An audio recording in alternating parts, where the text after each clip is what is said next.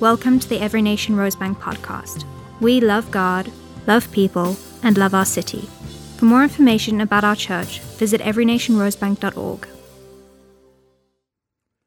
Grace, peace, and joy be multiplied unto you. Our God is an awesome God. Welcome to the preaching of the word of the Lord. And our subject today is Jehovah Shalom.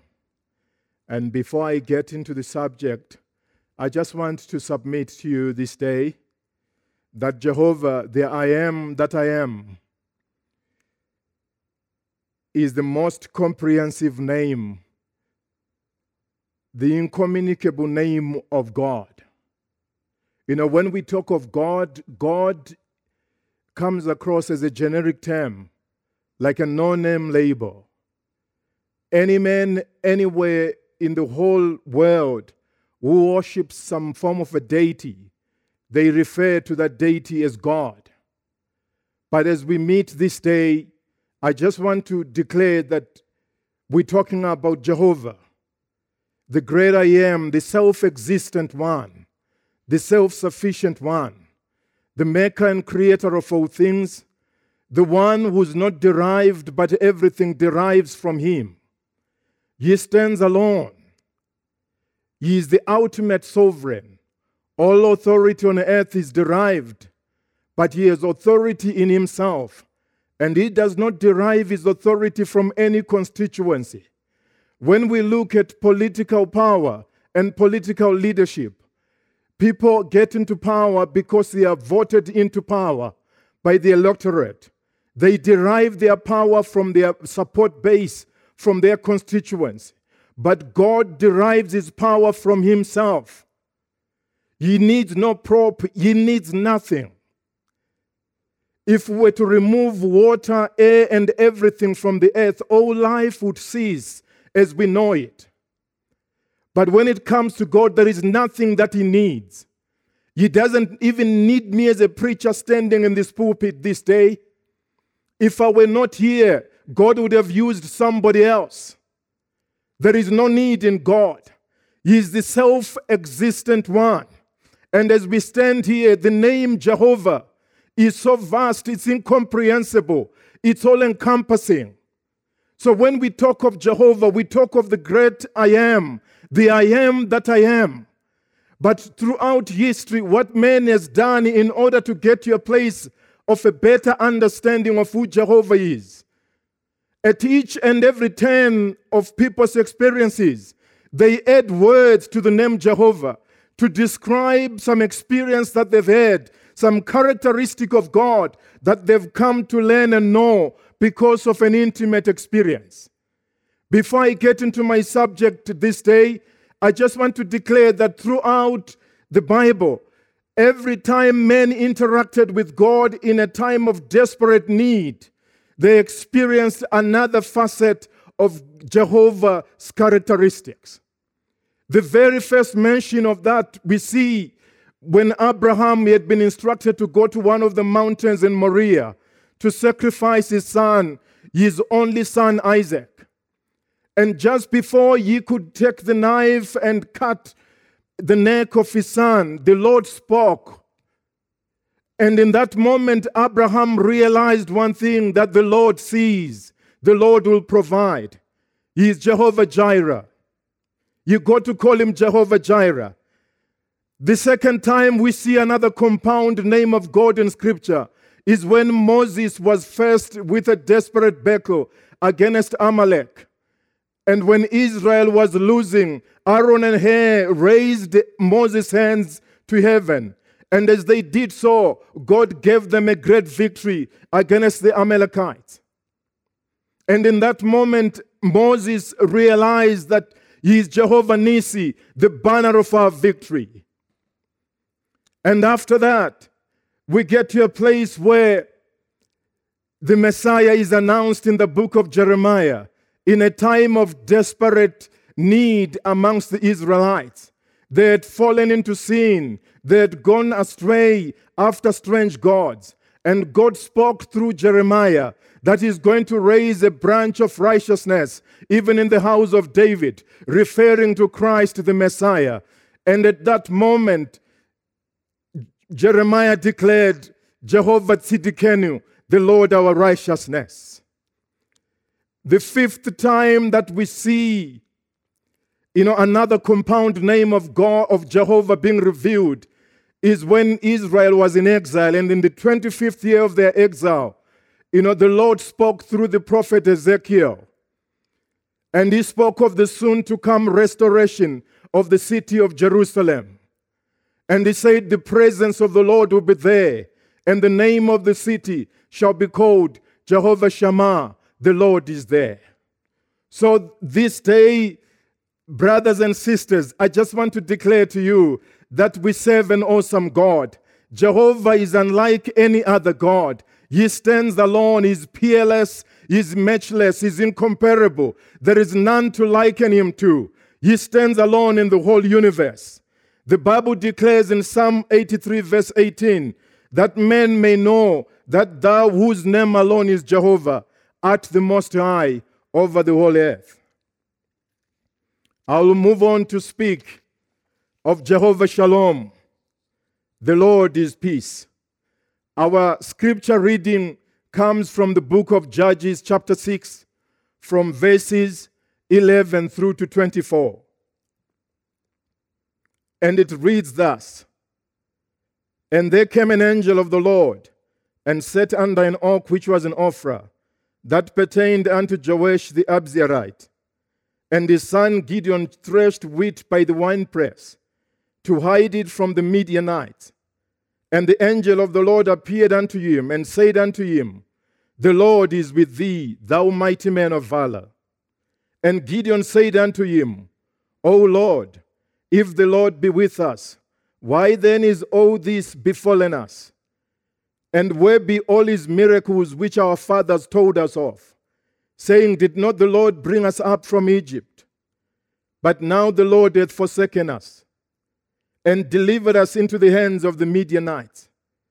And the Lord looked upon him and said, Go in this thy might, and thou shalt save Israel from the hand of the Midianites. Have I not sent thee? And he said unto him, O my Lord, wherewith shall I save Israel? Behold, my family is poor in Manasseh, and am the least in my father's house. And the Lord said unto him, Surely I will be with thee, and thou shalt smite the Midianites as one man. And he said unto him, If now I have found grace in thy sight, then show me a sign that thou talkest with me. Depart not hence, I pray thee, until I come unto thee, and bring forth my present, and set it before thee. And he said, I would tarry until thou come again. Verse 19, And Gideon went in and made ready a kid, and unleavened cakes of an ephah of loaf of flour. The flesh he put in a basket, and he put the broth in a pot, and brought it out unto him under the oak, and presented it. And the angel of God said unto him, Take the flesh and the unleavened cakes, and lay them upon this rock, and pour out the broth. And he did so. Then the angel of the Lord put forth the end of the staff that was in his hand, and touched the flesh and the unleavened cakes. And there rose up fire out of the rock, and consumed the flesh and the unleavened cakes. Then the angel of the Lord departed out of his sight. And when Gideon perceived that he was an angel of the Lord, Gideon said, Alas, O Lord God, for because I have seen an angel of the Lord face to face. And the Lord said unto him, Peace be unto thee, fear not, thou shalt not die. Then Gideon built an altar there unto the Lord, and called it Jehovah Shalom. Unto this day it is yet in Ophrah of the Abzerites. Amen. God bless the reading of His word. We find the nation of Israel in a very difficult situation. After the the fathers, we had experienced the miracles and the wonders of God through the 40 years of sojourning in the wilderness. Yet all passed on and been buried. There rose another generation that knew not God. And they went a-warring after strange gods and Baal, of the Canaanites. And as a result of that, God had delivered them over into the hand of the Midianites for a period of 7 years. And in those 7 years, the Midianites would always plunder Israel. They would come across the land like a flood, like a swarm of locusts at the time of the harvest. They would take all the harvest. They would take the ox. They would take the sheep. They would leave Israel impoverished. It was a desperate situation. Israel was in a sorry state. From the glistening heights of the law-giving ceremony at Mount Sinai, Israel had lost their way. They had forgotten the great signs of God that He had wrought in the wilderness. They had forgotten about the parting of the Red Sea. They had forgotten about the supernatural sustenance of God while they were in the wilderness, during which time their footwear did not wear out, their clothing did not wear out, and there was none sick amongst them, because Jehovah Rapha was in their midst. This same Israel had forgotten about the bread from heaven. They had eaten the food of angels. Their forefathers had eaten the food of angels, the manna from heaven. God had done awesome and amazing things. Even prior to getting into the promised land, God opened the river Jordan and they crossed on the riverbed as on a pavement. They had forgotten about the great exploits of God in bringing down the walls of Jericho and defeating the 7 Canaanite kings. They moved away from a rich heritage and circled in a valley of unbelief, a valley of apostasy, a valley of turning their backs on the one and only true God, Jehovah. And they raised unto themselves idols in place of the sovereign God. This is the point where we find Israel. And as we find them, the Bible tells me in the opening verses of chapter 6 that the situation was desperate. Israel was oppressed. Israel was impoverished. They had set up for themselves caves where they could hide, dens and strongholds, where they could hide their food from the marauding invaders, the Midianites. These Midianites had been defeated before by Moses. The story is recorded in Numbers chapter 31. They had been defeated before, but Israel moved away from God, and a previously subdued enemy came back to haunt them. And in the midst of their anguish and desperate situation, my Bible tells me that they cried out unto God. And when they cried out unto God, the Bible says God sent a prophet, a nameless prophet, to remind them of their sin. God reminded them that He was the same God who had brought them out of the house of bondage in Egypt, and He wrought great signs and wonders in His deliverance of them. He reminded them that He is the only true God, and if they move away from Him, there would be dire consequences for the whole nation. In their cry to God, God responded. In the midst of their chaos and turmoil, they remembered one thing. They had tried Baal. I'm sure they'd cried to Baal countless times, and they'd received no response. There was no respite for them from Baal. Then they remembered that there is a true and living God, the God of Israel, the God of Abraham, of Isaac, and of Jacob. He is the one who declares in His word that call unto me, I will answer you and show you great and mighty things which you do not know of.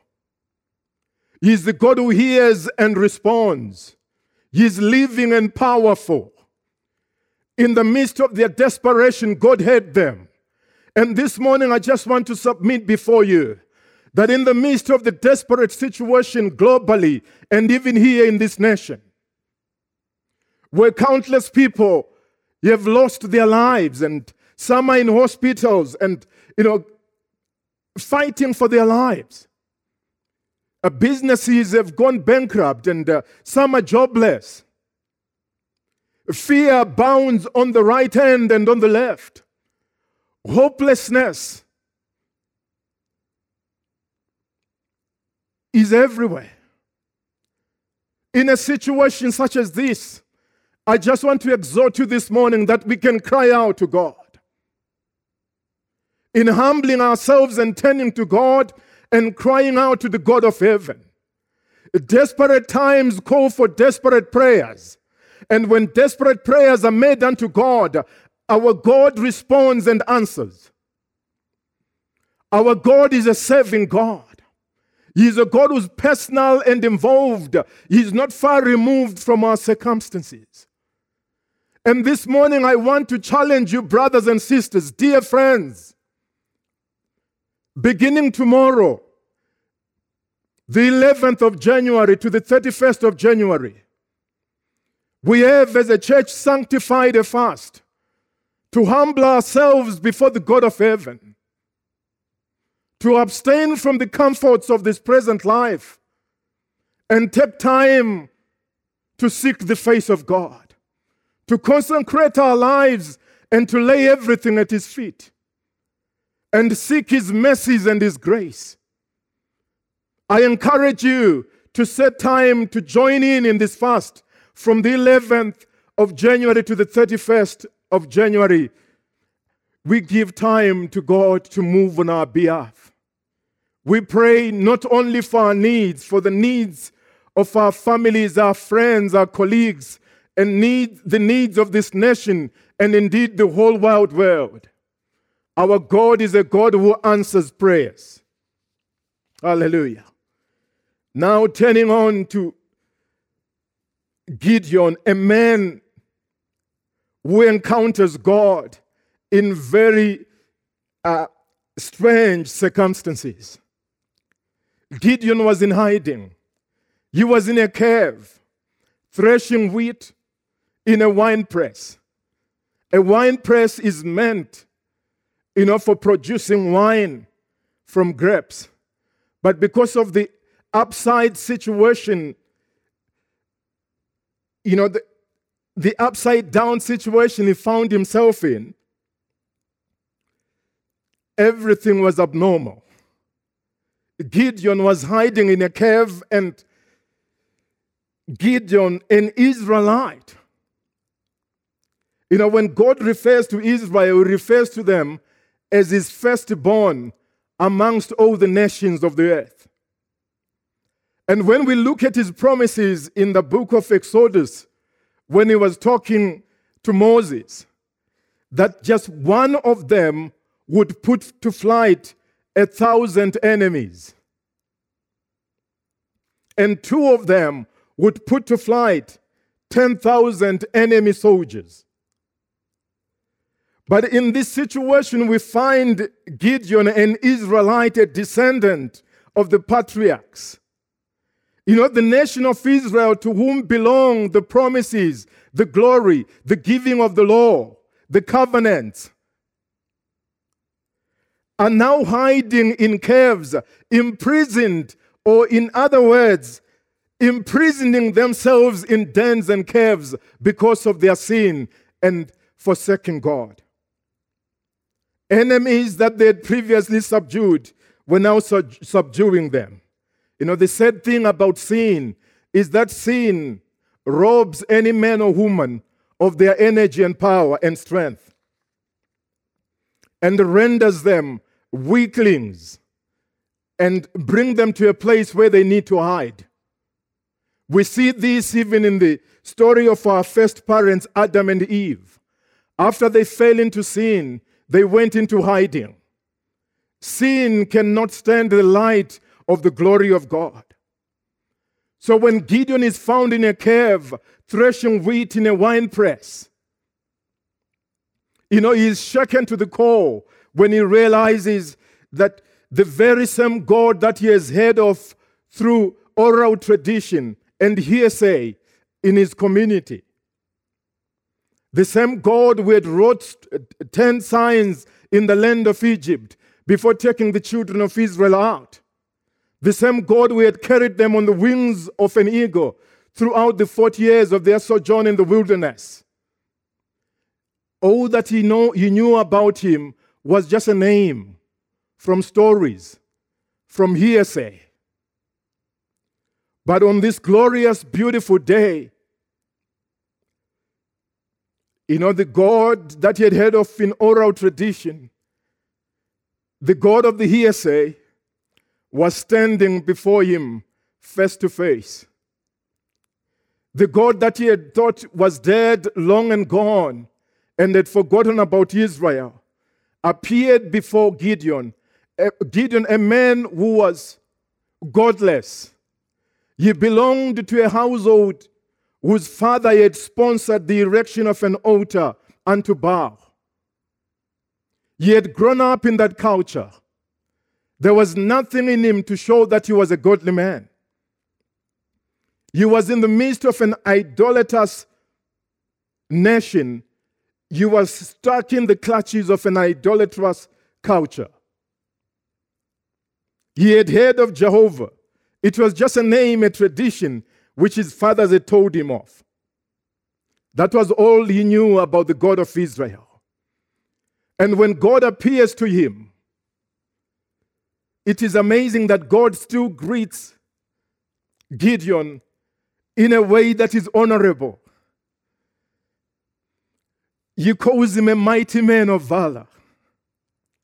Gideon was engaged in an important task. Possibly he had just a few kilos of wheat to thresh for the sustenance of his whole family, hiding in a cave, hiding it away from the Midianites. He was engaged in a good cause. It is amazing that every time we look in Scripture, when God calls a man, he always calls a man or a woman who's engaged in some meaningful activity. And it is not different with Gideon. But after the awesome proclamation, Gideon blames God for forsaking Israel. He says to God, why have all these things befallen us if you are still with us? Where is the God of our fathers? Where are the signs and wonders that we were told of? Why have you forsaken us? And when this happened, it is amazing that God does not respond, in a dialogue manner to his fears and his argument. The amazing thing is that he blames God for forsaking Israel. We are always blinded to our own faults.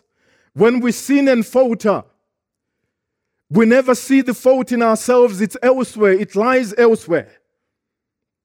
He blames God for forsaking Israel. But if anything, it's Israel who had forsaken God.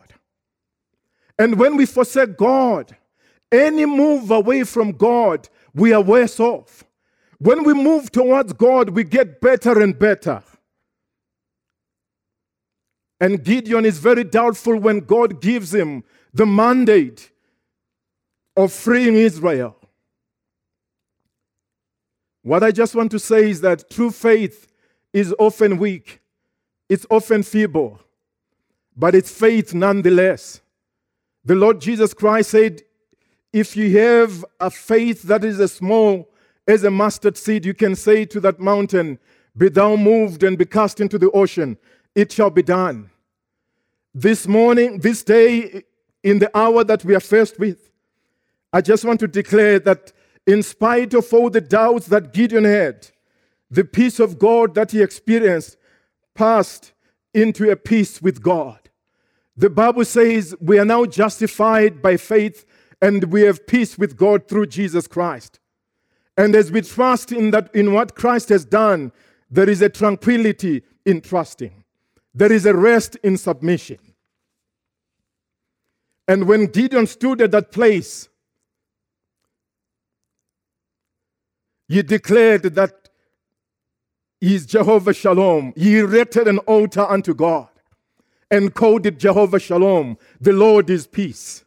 And after he had done that, he was instructed by God to destroy the altar of Baal, and in place of that altar, to erect an altar unto God and sacrifice 2 bullocks unto God. What I just want to say this morning, anything that has replaced God in our lives should be struck down before we can see a move of God, before we can experience the power of God, before we can see the greatness of God. And when the angel appeared to Gideon, the purpose of that visitation was to prepare him to free Israel, to deliver him from the Midianites. I want to submit to you this morning that the greatest preparation for warfare is the peace of God. As a Christian, you are called to a life of continual warfare. There is no retirement. You may retire from your office, but you don't retire from the call of God. It's a call that you must remain in until you breathe the last, and you'll be able to say with the Apostle Paul, at the end of your life, that the time of my departure is at hand, and I'm ready to be offered as a drink offering, and declare that you have fought a good fight. You have kept the faith, and you have finished your course. And henceforth is laid up for you a crown of righteousness, which the righteous judge will give that day. And this morning, Christian soldier, march on with your feet shod with the preparation of the gospel of peace. Everywhere you go, every heart, every individual that you meet, be able to erect the altar, Jehovah Shalom. Every household that you enter into, be able to erect the altar, Jehovah Shalom, and declare the peace of God in every life, in every household. Even in this dire hour that we are currently living in, Christian soldiers march on to lands near and afar off and declare that Jehovah is the peace. He is Jehovah Shalom. He is our peace.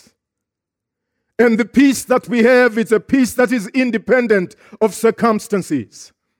When Gideon erected that altar, that monument, it was not an altar for purposes of sacrifice, but a monument unto God's faithfulness, that God is peace. And this morning I want to declare that God is peace. He is peace in the midst of the raging storms of life. He is peace, when the chips are down and the odds are against us. He is peace when everything is stacked against us. And I want to declare as I draw to a close this morning, that for peace to be obtained, there's got to be a war. There is no peace without a war. At the end of the Second World War, the Allies stormed Germany from the south and the Russians from the east and defeated the Nazis. And after that, the Japanese refused to surrender, culminating in the USA dropping the atomic bombs on the twin cities of Hiroshima and Nagasaki. After that, the Second World War came to an end, and the Allies had conquered. And I just want to declare this morning that it's only a conqueror who can declare peace. Since 1945 to this day, the world order is shaped according to the wishes of the victors. I want to submit to you this day that Christ Jesus, our Lord and Savior, conquered all. And because he conquered all, he has become the Prince of Peace. God made a promise to David pertaining to his son Solomon. It's an amazing promise that God made. He said, "Behold, a son shall be born unto you, who shall be a man of peace. And I will give him rest from all his enemies round about, for his name shall be called Solomon. And I will give him peace and quietness unto Israel in his days. An awesome promise that God made to David. David fought his way to that position. He fought his way to a place where his son Solomon could have rest and enjoy peace. He vanquished all the enemies that were in the land and established his kingdom. And his son ushered in an era of peace. And there were no drums of war during his reign. But I just want to declare to you this morning as I close that a greater than Solomon is here. The Bible declares that for unto us a child is born, a son is given. The government shall be upon his shoulder, and his name shall be called Wonderful Counselor, the Mighty God, the Everlasting Father, the Prince of Peace. Of the increase of his government and peace, there will be no end upon the throne of David. Jesus Christ is the Prince of Peace. Jesus Christ is Jehovah Shalom. He calms the raging storms of this present life. He calms the raging storms of your soul, of your heart, of your mind. He knows and understands everything. During his earthly sojourn, when he was traveling with his disciples across the Sea of Galilee, a storm arose and water began to fill the boat. And the disciples woke him up and said, "Master, don't you care that we perish?" And he rebuked them and said, "O ye of little faith." Then after that, he commanded the storms, the waves, the tempest, the sea to a hushed silence. After he had done that, the disciples were amazed and said, "What manner of this that even the seas obey him?" I want to declare to you this morning that the same Jesus Christ in the 21st century is able to calm the storms of your life. And as we stand as believers in Jesus Christ in the 21st century, I declare to you that Jesus is the Prince of Peace. And the peace that he gives, no one can take away. You may be distressed, you may be confused, you may be stretched beyond limits. I just want to declare this morning that Jesus can be your peace. You may not know him as your personal Lord and Savior, and he's calling out to you this day, "Come home, dear son. Come home, dear daughter. You are loved just as you are." In place of turmoil, you will give you peace. Peace I give unto you. Peace I leave with you. In Jesus' name, amen. Pastor Chizzy, thank you for that wonderful word. Wow, God truly is an awesome God, and he is continually revealing himself to us. He's continually showing himself to us so that we can walk in all he has. And in these desperate times, let's push in to the shalom of God. That is my prayer for you this week. If you prayed the prayer of salvation, won't you call the number below? And if you have any prayer requests, please contact Debbie and she will help you find somebody to pray for you. Also remember that tomorrow we start our prayer and fasting, our 21 days of prayer and fasting. Monday the 11th, we kick it off, and much blessing and grace to you as you push into that. Thank you for joining us. Goodbye.